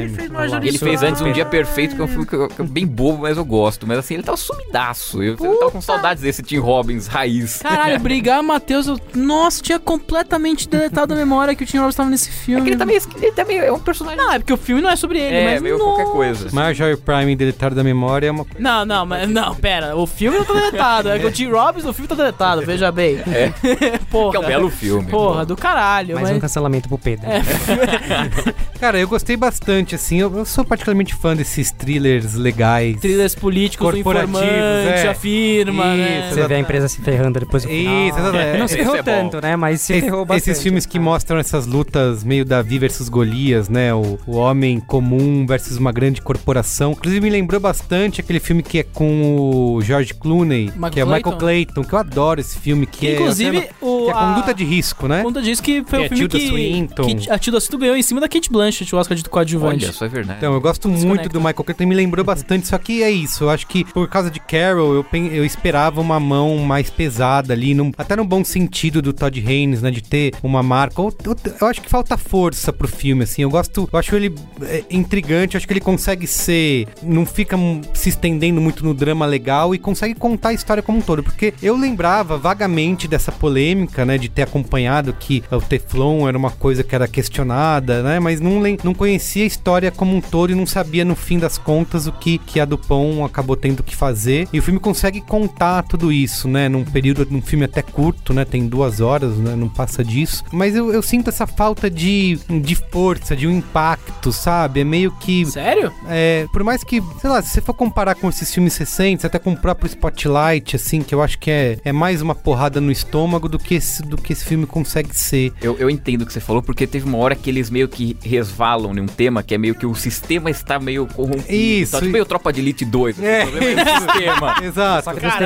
Eu achei que ia além nisso. E não vai, né? Porque tem toda... Você pode discutir o papel das corporações, do capitalismo. Ele realmente arranha nisso quando ele fala sobre o cálculo de risco, né? Se a multa a ser paga, ela compensa você causar um dano desse, então você faz, porque o preço é baixo a se pagar. Eles pontuam isso várias vezes, né? Porque a multa que a Dupont tem que pagar que eles correspondem a 2-3 dias de faturamento, um dia de faturamento. Então o crime compensa, né? No final das contas. E o filme não vai mais a fundo nisso, assim.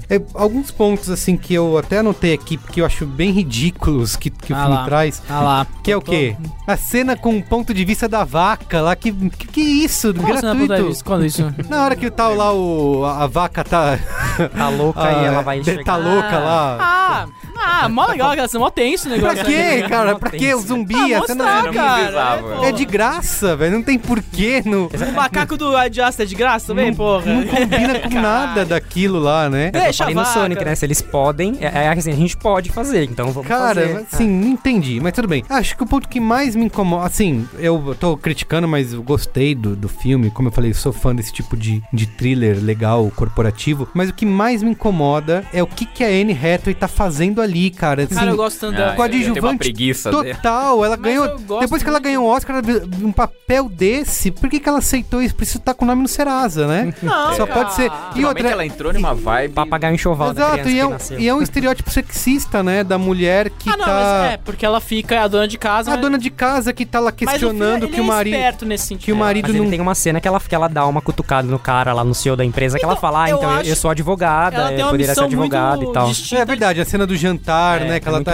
Tem alguns pontos, mas ainda assim... O embate com o Tim Robbins mora no hospital. Que é foda, essa cena é muito boa. Essa ela tá muito bem, mano. Ela tentou fazer um Oscar tape ali. Não, mas, cara, eu acho que ela tem uma missão fundamental ali de... Humanizar ele, será? De trazer o trauma pra dentro desse filme. A gente fala... É um filme muito sobre fatos, informações ali, mas aquela cena que ele tá contando pra ela toda a descoberta do caso, de o que é o Teflon, aquela cena é pra trazer à tona todo o lado, caralho, what have we done, né, sabe? O que a gente fez nessa merda com essa porra de Teflon, o que esses caras estão fazendo, sabe? Então ela tem essa missão e depois vai ser convertida nessa cena que é o Oscar tape dela. Oscar tape falso. Com o Tim Robbins aí, que ela tem que trazer à tona cara, tá tudo errado, sabe? A gente tá normalizando situações erradas, caóticas, e o filme ele é todo construído em torno disso, né? Ele não é só, vocês estão falando, né, que é um filme que vai além de uma coisa que poderia ser um drama de tribunal basicão. Eu acho que essa é a marca que o Todd Haynes traz pro filme. Ele sabe como espelhar desde sempre essa relação do personagem que ele acompanha com o ambiente que ele cerca, né? E nesse filme é um filme de atestação do caos que virou a vida contemporânea, né? É um filme sobre, a vida privada é uma merda mesmo, né? É uma privada literalmente, né? Porque o filme ele vai mostrando como, cara, a gente tá subjugado a essas empresas e essas empresas não ligam pra gente em nenhum momento, né? Então, ele vai brincar constantemente com aquela noção de uma vida feliz, padrão, família, né? Mas aos poucos a câmera dele vai mostrando os pontos de crise. Então, você vai mostrar um evento de brancos com os garçons negros servindo os caras. Você vê o sócio recém-promovido que já tá pensando em defesa da empresa e foda-se todo mundo. Isso, inclusive, Pedro, é uma coisa que eu até gosto um pouco dele sair de tentar mostrar, mas eu fiquei o tempo todo me perguntando as reais motivações do personagem, né, do Mark Ruffalo de realmente assumir isso, porque ele era um advogado que tá do lado estava sempre do lado das empresas e em tese assumiu isso como um favor pra avó. mas ele passa anos da vida, sei lá quantos anos, né? 20 anos da vida dele nesse caso, enlouquecendo por conta disso, inclusive perdendo grana, né? Sendo questionado na perdendo empresa. Físico, no caso. Conexão isso. com a família ali também. E eu acho que falta até um pouco de entender maior. Eu sei, né? Não precisaria, porque é só... A história é tão traumática. Não, e é só questão de fazer o certo, né? Ele tá matando gente, então... Não, e ele justifica no começo, né? Que o cara, ele assim, fica uma coisa meio americana por essência, a gente temos que nos vigiar constantemente, uma coisa meio fancapra no fim das contas, né?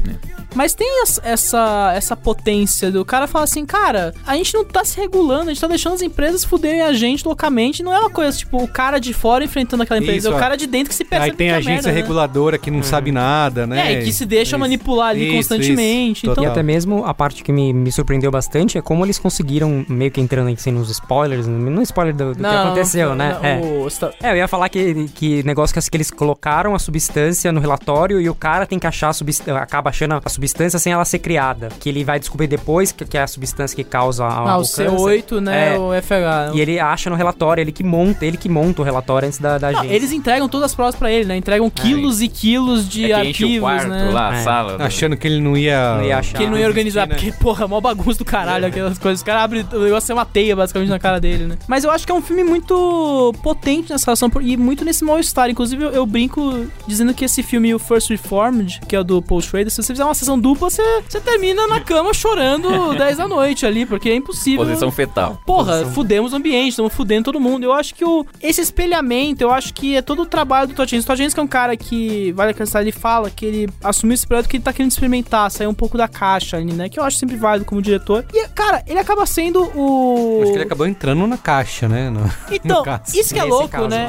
Ele e o Wonderstruck é a mesma coisa, né? São projetos pra ele, que é um cara que super foi pose de autor, entrar na caixa e ver o que ele pode fazer diferente. Então ele acaba virando o engenheiro / mão de obra perfeito pra um filme desse, porque ele é um cara que cria coisas diferentes, ele escapa do pensamento convencional que se faz. Eu acho competente, assim, nada mais. Puta, mas cara, como eu saio assim, como é um filme que faz você ficar mal, assim, né? E eu também não conhecia a história, mas ele é super gradual, não por uma questão, puta, o Teflon fudendo a sociedade, não, mas, cara, qual o nosso status ali? O filme vai terminar mostrando o Benny Hanna gigante, falando, puta, essa merda de empresa tá fudendo a gente, sabe? Então é um filme de eles sabiam, basicão, que pode ser convencional, mas eu acho que ele é muito certeiro onde ele precisa ser, entendeu? Eu acho que ele expande uma história pro nível mastodôntico que ela deveria ser, né? E vocês acham que talvez se essa temporada não tivesse sido tão concorrida, ele ganharia algum tipo de destaque, sim, nas premiações? Pô, teria que se indicar roteiro, cara. Era um trabalho de roteiro, assim. É muito difícil fazer um filme desses, que nem o Lindo de Amizans, que merecia também uma indicação a roteiro, sabe? Que são projetos que pegam histórias muito nos fatos, né? Jornalismo, né? No fim das contas, esses caras estão contando a história, pode ter um narrador, mas eles têm que estar ligados aos fatos, né? E eles organizarem isso de uma forma que não seja o relatório ou a lavanderia, por exemplo. Nossa, é verdade. Aqui, aí que você tá jogando baixo, né? Fazer esse tipo de comparação, né? Mas se bem que o relatório eu senti meio que ele também didático, mas assim, passava rápido, sabe? Tipo, as coisas. Mas chato. Então, burocracia infernal o filme, né? Tipo, ele é maçante. Esse filme, ele consegue, cara, 20 anos de história, sabe? E você sente a escala do negócio, né? Você vira um filme de sobrevivência no final das contas, os caras. E como, cara, o que eu acho mais genial no filme é a maneira como, no fim, as piores partes do filme estão na relação da cidade, né? Como todas aquelas pessoas que vão se defendendo a empresa até o final ali. Isso, cara, é legal também ele mostrar esse... É um filme de mal-estar muito forte, assim. Eu acho muito... Nessa questão de mal-estar é muito forte. Quando a galera começa a ser questionada por estar processando a empresa, né? Os caras começam a ser jogados pra fora, né? Então, puta, é legal. Foda. Acho que não tem spoilers, né? Tem, que eu quero falar. Spoilers? Tem spoilers. Eu quero falar também dessa cena. Então vamos de spoiler. Spoilers! Avada Kedavra. I am your father. A boy's best friend is his mother. What's in the fucking box? I see dead people. Damn you all to hell! Rosebud. Silent Breed is people! Eu adoro, no final do filme, o cara, você revelar que o cara tá entre os figurantes. É muito bom. Robbie, Tia Mina, e tipo, bem legal. Cara, sim. O filme de sobrevivência, entendeu? Você fala assim, essas pessoas podem passar, as empresas vão dominar tudo, a gente, assim, é inevitável, né? Mas fantasmas da imagem, né? Os caras estão ali vivos no fim das coisas, sobreviveram a todo o caos. A criança, né, que ele fala como, que ele usa como exemplo da foto, né, que nasceu com deformidades, lá de mostrar, né? O cara tá lá, que o cara também tá vivendo uma vida meio que... não vamos dizer que a vida do cara é perfeita, mas tá vivendo uma vida... Uma vida comum, né? Tá lá no posto de gasolina. Não, eu acho foda. E depois você fica sabendo que o Rob Williams, ele praticamente, ele não apenas tava perdendo dinheiro, ele tava perdendo a saúde do cara ali no fim, né? Toda aquela questão do cara ter quase um AVC na história, né? Porra. Tem um treco. Falando um negócio, foi muito melhor ter feito do jeito que eles fizeram, mostrando as cenas e, tipo, pegando a gente de surpresa, do que fazer aquela coisa meio de filme biográfico que eles falam, esse daqui é a pessoa, tipo, cara crachá, sabe? Meio anos 80, né? Bate a trilha sonora e vai colocando os caras lá. Então, é uma coisa boa. É mesmo, é verdade. Tem muitos filmes que acabam com o cara crachá. Porque assim, você vai vendo as pessoas, tipo, acho que o Aitonia foi algum desses biográficos. O Aitonia é tudo isso, cara. Foi tipo, aí você fica, mas legal, né? O Aitonia é tudo isso intensifies, assim, é meio too much. Mas foi bem legal essa parte isso é justamente do baile. Isso é um exemplo do que o Todd Haynes faz no filme, sabe? Ele é um cara que pega umas coisas poderiam ser muito banais, ele transforma uma coisa muito, impacta mesmo você no filme. Ele tem sacadas boas, né? Uma boa sacada mesmo. Mas uma coisa que me impactou, que é até uma conclusão do que o Merico tava falando, é a cena da vacina. Que eles falam que eles têm, a população só vai se vacinar. Vacinar não, é dar o sangue, pra ver se eles estão com os níveis da toxina. Se dá dinheiro. Se dá dinheiro. Tipo, você vê uma puta... Os caras estão lutando contra a empresa. Filhos, mas precisa pagar, né? Precisa pagar. E estão lutando contra a empresa que dá e a pessoa que trabalha pra ele. Tem uma das pessoas que doam lá que fala, não vai dar em nada, mas como estão pagando... $1.000, né? Pô. Isso. Tem uma que fala, né? Todas as cenas com a cidade, assim, é aquela coisa que você fala, puta merda, a gente tá fudido num nível, a galera assim... aceita, né? Cara. A própria moça, aquela senhora que é do filme, que o marido trabalhava na empresa, que aí ela meio que começa a cantar a bola pra todo mundo, e atrás das coisas também é muito boa, porque ele mostra que alguém finalmente acordou e vai falar, olha... Não, cara, se alguém não falar nada, não vai dar nada, né? Não, o próprio Wilbur, né, que porra, a família dele pega câncer inteira, ele e a mulher vão morrer de câncer, ficaram 10 anos. Acabou o gado, acabou a plantação, acabou tudo. Perdeu o espaço, ele vira um filme de paranoia, né, que ele vai, aí que eu acho que entra um pouco, que você fala que é ridículo, aquela cena do cara seguindo ele, que ele começa a ter um treco no carro, que ele acha que tá sendo seguido por um cara da Dupont, ali depois do interrogatório. Ali eu acho já um pouco, tentar forçar demais aquela cara. A cena clássica do carro, que você não vai ligar o carro vai explodir. Aquela cena eu falei, mas vai explodir mesmo? Isso, exato. Opa. Aí acaba o filme, sobe os créditos. Sobe os créditos. Direct by. Muito bem, vamos dar notinhas então? Vamos dar notinha então. Eu vou dar 3 estrelas. Vou dar 3,5. Eu dou 3,5. Eu vou dar 4 estrelas, porque olha... Qual a média aí? Todd Haynes, meu amor. A média é 3,5, ou seja... 3,5 era... 3,5. Na força aí, no coração. Ele não foi um filme 4... Pra mim ele foi um filme bem quadradinho em alguns momentos, então não valeu. Cara, se os filmes quadradinhos fossem todos assim, puta que pariu, viu? Mas é que quadradinho bem feito. Eu não quero entrar em polêmicas, mas vamos lá. Cara, lembra, sei lá, filmes de Hollywood nos 60 e 70 que faziam isso e, tipo, muito bem, sabe? A gente perdeu essa... Caindo de novo no Sonic, a gente parece que perdeu essa habilidade. Hollywood perdeu completamente a habilidade de fazer filme de guerra, filme de paranoia. Não, a importância de, como você falou, da própria produtora, né, de contar histórias com impacto social, né? Se fossem todos nesse caminho aí, dá pra fazer um monte. E palmas também pro estúdio que resolveu meio que lançar, o distribuidor que resolveu lançar o filme aqui mesmo, se ele não ter, né, nada de Oscar, né? Porque hoje em dia, assim, tem indicação, vai sair, não tem. E a Dupont deve estar meio incomodada, né? A Dupont, na verdade, foi dissolvida, né? No caso, foi comprada por outra empresa, dissolvida em duas. Então, essas empresas, cara, de novo, grandes empresas. Continua aí, mas com outro nome. Com outro nome, a gente só não... Bom, vamos lá pro momento... Cena pós-créditos. Cena pós-créditos. You can't handle the truth!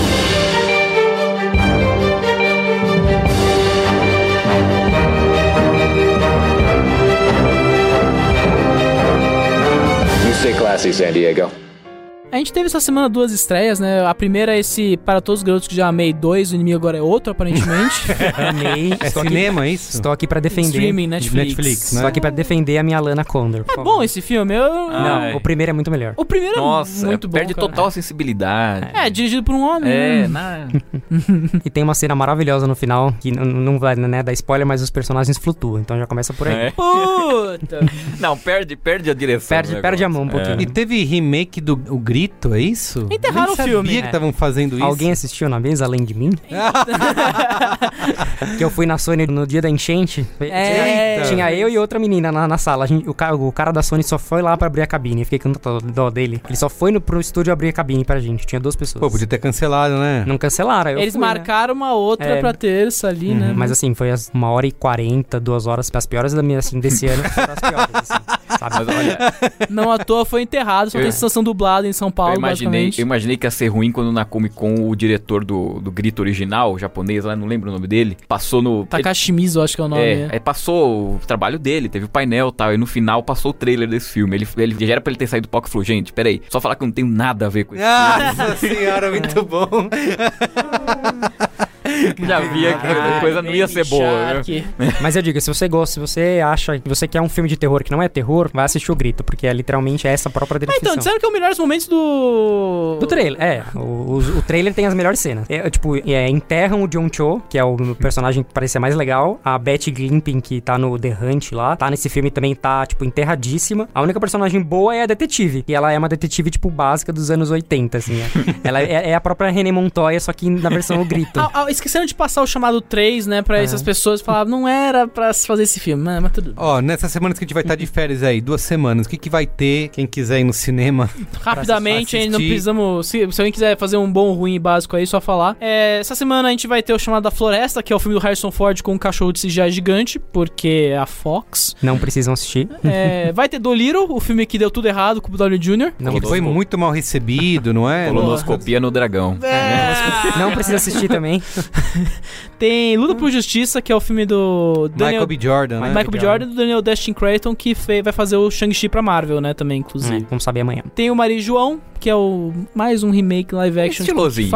Estilosinho. Não precisa assistir também, pode assistir em casa se quiser depois. Tem o Jovem Remédio, que é o filme novo dos Dardenne, que é uma merda, mas tudo bem, tem quem goste. Tem o Frank, que é o novo filme do Era Sex, que é chatinho. Eu gosto muito do Era Sex, mas o filme é chato. Eu vi na mostra e pra mim os últimos 20 minutos salvaram o filme, mas nem assim vale, eu recomendo. 1h50 podia virar 1h30, né? Não recomendo. Mas a Isabelle Huppert tá muito bem, como sempre. Então...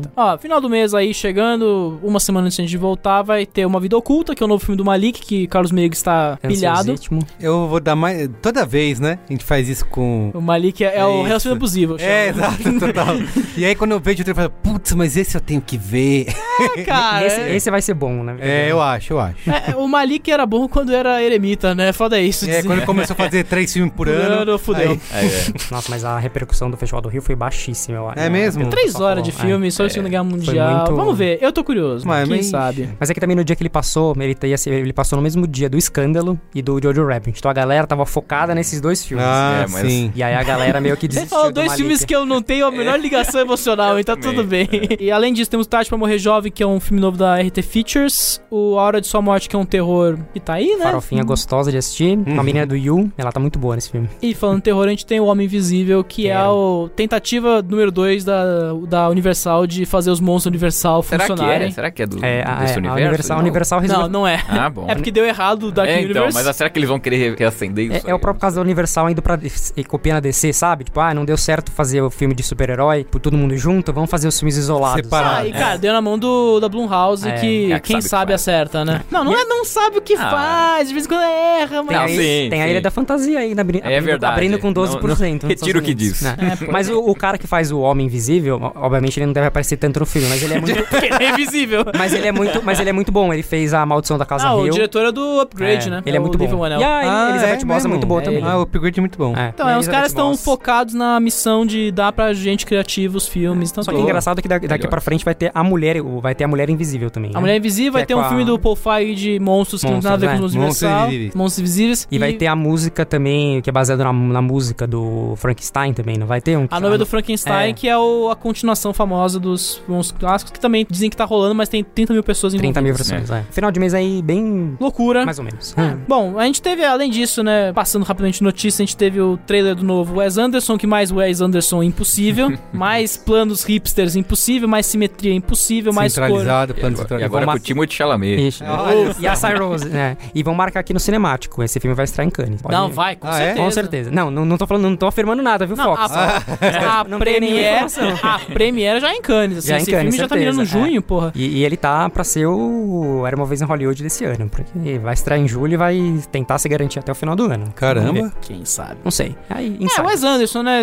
Melhor que Ilha dos Cachorros deve ser, né? Quem sabe? E também teve o Green Knight, que é o filme novo do David Lowery, que fez o Velho Arma, o Meu Amigo Dragão. Fez o Ghost History, né? Ghost Stories. Ghost Stories. Gosto pra caramba desse. Eu também. de estragar o filme, né? Com filtros de Instagram. É muito que tem a cena da Rooney Mara comendo uma torta. E com o cancelado lá também, né? O Casey Affleck, que é o brother ele dele. Tá embaixo do lençol o tempo todo. Eu gosto muito desse filme. Pena que ele não foi... Chegou aqui... Nem chegou, né? Chegou no streaming. Com o título de Chegou na Now. Direto no Now. Mais novela impossível. Sombras da Vida. Chegou no Now. Fechando só rapidinho, porque... Chegou a falar o nome do filme dele? The Green Knight. The Green Knight, que é uma adaptação de Rei Arthur aí, completamente fora da casa, então quem sabe... uma nova onda do Imperador. Eu fui pesquisar qual que era a lenda do cara e eu fiquei bem surpreso, assim. Que é o Dom Guzmão, alguma coisa assim. É um cunhado, é um sobrinho do Rei Arthur que tem que... Ele tem que matar o cara, o cara morre, o cara verde lá morre, e aí ele fala assim, mas aí daqui a um ano a gente se encontra de novo. Aí o cara fica, tipo, um ano todo tentando se livrar da morte, aí quando ele vai encontrar o cara de novo, ele tenta meio que... Universo expandido do Rei Arthur vem aí, Guy Ritchie tentou, vamos ver se agora vocês e tem a Alicia Vikander, né? Vamos lá. E é com o Dev Patel, né? Dev Patel. Ó, fechando a rodadinha de notícias, a gente teve um novo tema para 007, que é maneiro demais, chamado No Time to Die, da pequena Billie Eilish. Diz que é a melhor música desde o quê? Skyfall? Melhor que o Sam Smith não tinha que ser, né? Porque Writings on the Wall. Mas eu gostei bastante da música, não é Skyfall nem o You Know Your Name, mas a fase do Daniel Craig tem bons hits de sucesso aí de músicas, agora ver como é que isso é inserido dentro do filme, vai que é um drama, né? Só na abertura. Mas eu achei que a música vai ser eclipsada pela próxima notícia que Pedro vai dar. Já foi um choque, né? Porque saiu ao mesmo tempo, uma hora antes de sair esse clipe, saiu o primeiro vídeo do Matt Reeves publicou no conta de Twitter dele, no Vimeo dele. No Vimeo. É mesmo. Mais hipster que isso. Vimeo, com aquela imagem escura que você vai dar print nas coisas. Aí é teste de câmera, né? Ele não publicou como... Que é a mesma tática do Coringa, né? Coringa, que deu muito certo pra Warner, porque eles vão fazer as filmagens com o cara encapuzado, né? E pra evitar aquelas fotos de set vazadas, a galera meio que frenesi por uma primeira imagem, o cara já solta uma primeira imagem do filme pra dar aquela E vai liberada. ser aquela toquinha mesmo de... É que não mostrou as pontas, né? Disseram que é uma pontuda. Uma pontuda. Aquela máscara meio... Você esperava que não fosse uma coisa pro sex shop, o Robert Pattinson de Batman ali? Não sei, esperava que... Mas é porque pelo visto vai ser o Batman sem ser o Batman, né? Porque ele vai estar meio que no começo, então... Segundo ano de atuação. Ele deve ser o cara que deve ter costurado aquela roupa, lógico, né? o Homem-Aranha lá. O Homem-Aranha do Tom Holland, né? Mas eu gostei. Eu me envolvi numa polêmica no Twitter com isso, porque ele tem o símbolo, que pra mim era um bumerangue, aquilo que saía. Só que a galera tá falando que é uma arma, que são as armas que mataram o pai. Só que ao mesmo tempo... Porque é bem relevo ali, né? Bem relevo. Só que ao mesmo tempo que ela tem o buraco, que dá pra sair as duas pistolas, ao mesmo tempo não tem. Então você fica tipo, o que é, o que não é? Aí você fica tipo, não sei. Eu gostei muito do que apareceu lá no... Batman do cigarrinho no telhado, fumando uma ali. Observando a Selena Kyle passando. Cara, mas eu, assim, além disso, teve o tema do Michael Giacchino, que é parte do tema do Batman que ele tá compondo, né? Então, eu não sei, cara, a galera começa a criar mil teorias de armas. Com um vídeo de 30 segundos. Isso, escuro. E que já que iluminaram, né? Fizeram uma... Colocaram, photoshoparam com as antenas, né? O Boss Logic já até fez um cartaz. Mas o Boss Logic, qualquer merda que tá acontecendo, ele já faz um pôster, né? Mas aí, isso aí é estratégia, velho. Isso aí é a mesma coisa que fazer o Sonic errado e depois falar, não, vamos corrigir. É isso aí, fica... Mas é engraçado também que ao mesmo tempo que tá rolando as gravações do Batman, do The Batman, estão rolando as gravações do Esquadrão Suicida. E no mesmo dia, na mesma, acho que um foi na quarta, outro foi na quinta, vazou muita coisa da Arlequina no Esquadrão Suicida. Então eu acho que também isso foi uma coisa meio da estratégia da Warner de abafar as coisas do Esquadrão Suicida, que na verdade é um filme que vai acontecer depois do Batman, Porque atropelamento, atropelar o 007 ali, meio da etiqueta dos estúdios de Hollywood, né? Você lançar uma hora antes da música do Billie Eilish estar anunciado um dia antes, uma imagem que obviamente vai obliterar a Billie Eilish. Mas também mas eles têm isso, de ficar umas coisas... Porque assim... Existe uma polidez, né, eu diria. Uma hora antes, cara, foi tipo literalmente, ele liberou, era 8h03, eu lembro que apareceu a notificação pra mim. Eu tava jantando, velho. 9 horas era a música. Foi bem isso. Mas a semana passada foi muito, eu acho também que foi muita contenção da Warner de danos, porque no começo da semana teve as fotos da Mulher Maravilha, na terça, e a capa da revista Entertainment Weekly era da Mulher Maravilha. Isso foi, tipo, na terça. Aí na sexta-feira tem o Batman. Então meio que já cobre tudo que as notícias negativas estavam falando do Aves de Rapina. Então meio que foi uma semana inteira da DC, assim. Esse trailer só vai sair em dezembro, gente. Calma, segura na mão de Deus e vai. É isso, gente. É isso. E vamos. Galera, obrigado, viu? Obrigado, Miguel. Obrigado, Pedro. Boas férias, Merigo. Boas férias. Tem isso. Teremos férias. Obrigado, Matheus. Eu que agradeço. Fala aí com quem quiser seguir vocês, como faz? MP Morales no Twitter, pode me seguir que a gente vai falar bastante besteira lá. M-Mans no Twitter. Não, é só. São os MM do... Exatamente. Muito bem, gente. Obrigado, viu? Valeu. Beijo, galera. Tchau, Até março.